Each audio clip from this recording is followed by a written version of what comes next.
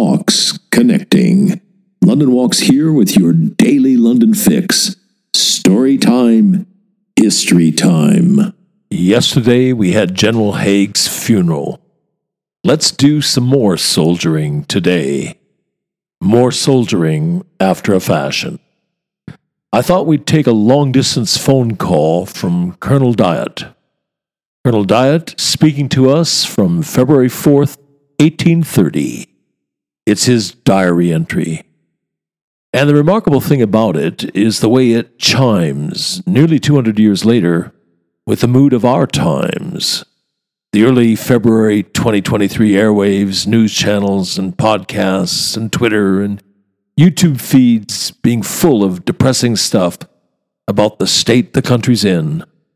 The UK economy taking a drubbing, the IMF assigning us to the doghouse, the only leading economy likely to contract this year, trailing even Russia in that regard, and all the rest that goes with it, from mortgage payments through the roof and runaway inflation and food banks running out of food to an aging population and worker shortages.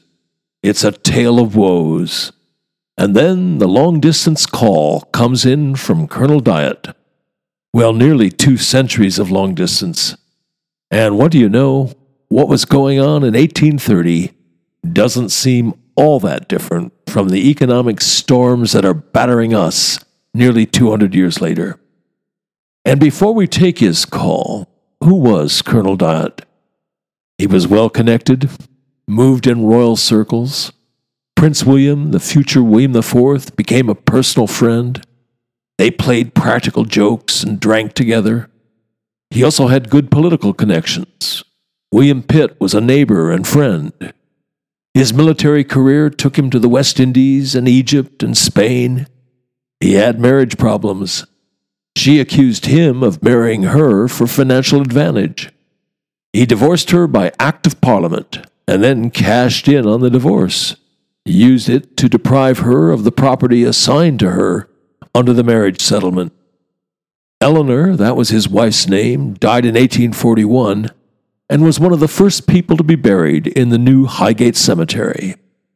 As for Colonel Dyatt's bookends, he was born in 1761, died in 1847. He's buried in Lichfield, Dr. Johnson's hometown.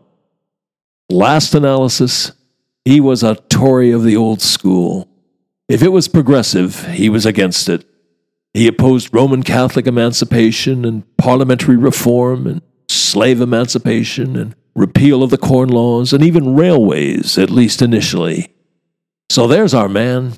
Here's what he has to say about merry old England on February 4th, 1830. And bears repeating, if some of it sounds familiar, so it should do. Parliament met on this day. A more slip-slop composition I never read than the speech delivered for His Majesty. I verily believe the country, that is, all classes of the middle and lower rank of the community, never suffered greater distress than at the time I am writing. Agriculture woefully depressed, and trade and manufactures equally suffering, and which is greatly aggravated and increased from the severity of the season. Agricultural laborers, gardeners, and bricklayers' laborers in the most wretched state of misery. You've been listening to the London History Bulletin for February 4th, emanating from www.walks.com, home of London Walks, London's signature walking tour company, London's local, time-honored, fiercely independent, family-owned, just the right size walking tour company. And as long as we're at it, London's multi-award-winning walking tour company. Indeed, London's only award-winning walking tour company. And here's the secret. London Walks is essentially run as a guides cooperative. That's the key to everything. It's the reason we're able to attract and keep the best guides in London. You can get schlubbers to do this for £20 a walk, but you cannot get world-class guides, let alone accomplished professionals. It's not rocket science. You get what you pay for.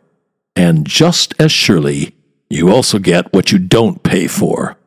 Back in 1968, when we got started, we quickly came to a fork in the road. We had to answer a searching question. Do we want to make the most money, or do we want to be the best walking tour company in the world? You want to make the most money, you go the Schlubbers route. You want to be the best walking tour company in the world, you do whatever you have to do to attract and keep the best guides in London. You want them guiding for you, not for somebody else. Bears repeating, the way we're structured, a guides cooperative, is the key to the whole thing. It's the reason for all those awards. It's the reason people who know go with London Walks. It's the reason we've got a large following, a lively, loyal, discerning following. Quality attracts quality. It's the reason we're able, uniquely, to front our walks with accomplished, in many cases distinguished professionals. Barristers, doctors, geologists, museum curators, archaeologists, historians, criminal defense lawyers, Royal Shakespeare Company actors, a bevy of MVPs, Oscar winners, people who've won the Guide of the Year award. Well, you get the idea.